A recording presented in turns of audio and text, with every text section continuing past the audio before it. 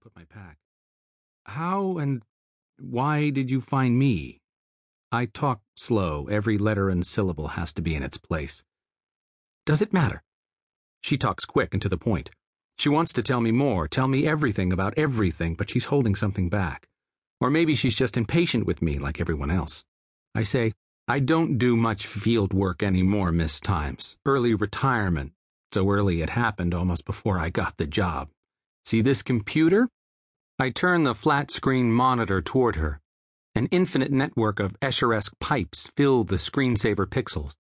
That's what I do. I research. I do genealogies, find abandoned properties, check the status of out-of-state warrants, and find lost addresses.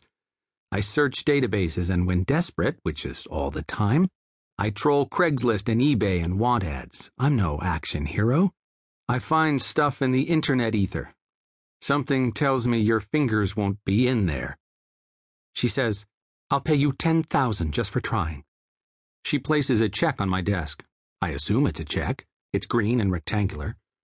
What, no manila envelope bulging with unmarked bills? I'll pay you another $50,000 if you find out who has my fingers. I am about to say something sharp and clever about her allowance from Daddy, but I blink my eyes, and she is gone. Chapter 2.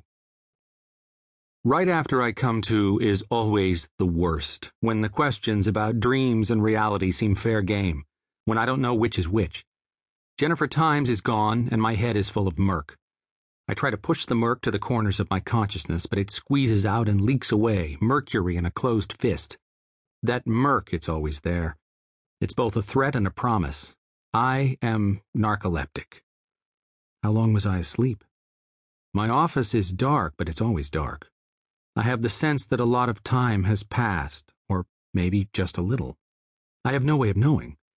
I generally don't remember to check and set my watch as I'm passing out. Time can't be measured anyway, only guessed at, and my guesses are usually wrong, which doesn't speak well for a guy in my line of work. But I get by. I paw around my desk and find a pack of cigarettes behind the phone, right where I left them. I light one. It's warm, white, and lethal. I'd like to say that smoking keeps me awake, clears the head, all that good stuff normally associated with nicotine and carcinogens, but it doesn't. Smoking is just something I do to help pass the time in the dark, between sleeps. On my desk, there is no green and rectangular $10,000 check. Too bad, I'd quickly grown fond of the little fella. There is a manila envelope, and on my notepad are gouges and scratches in ink, an EKG output of a faulty heart.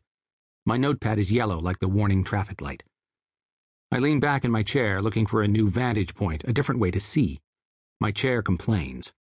The squawking springs tease me in my sedentary existence. No one likes a wise ass. It might be time for a new chair. Okay, Jennifer Times. I conclude the stuff about her missing fingers was part of a hypnagogic hallucination, which is one of the many pithy symptoms of narcolepsy. It's a vivid dream that occurs when my narcoleptic brain is partially awake, or partially asleep, as if there's a difference. I pick up the manila envelope and remove its contents. 2 black and white photos, with accompanying negatives. Photo 1. Jennifer Times, sitting on a bed. Shoulder-length hair obscures most of her face. There's a closed-lipped smile that peeks through, as if it's wary of the camera and, by proxy, me. She's wearing a white t-shirt and a dark-colored pleated skirt. It's hiked above her knees. Her knees have scabs and bruises. Her arms are long and closed in tight, like a mantis. Photo 2. Jennifer Times sitting on a bed. She's topless and wearing only white panties. She sits on her folded legs, feet under her buttocks, hands resting on her thighs. Her skin is bleached white, and she is folded. Origami. Arms are at her side, and they push her small breasts together. Her eyes are closed and head tilted back. A light fixture shines directly above her head, washing her face in white light. Ligature in her neck is visible, as are more than a few ribs. The smile from the first photo has become something else, a grimace, maybe. The photos are curled, a bit washed and faded. They feel old and heavy with past time. They're imperfect. These photos are like my memories.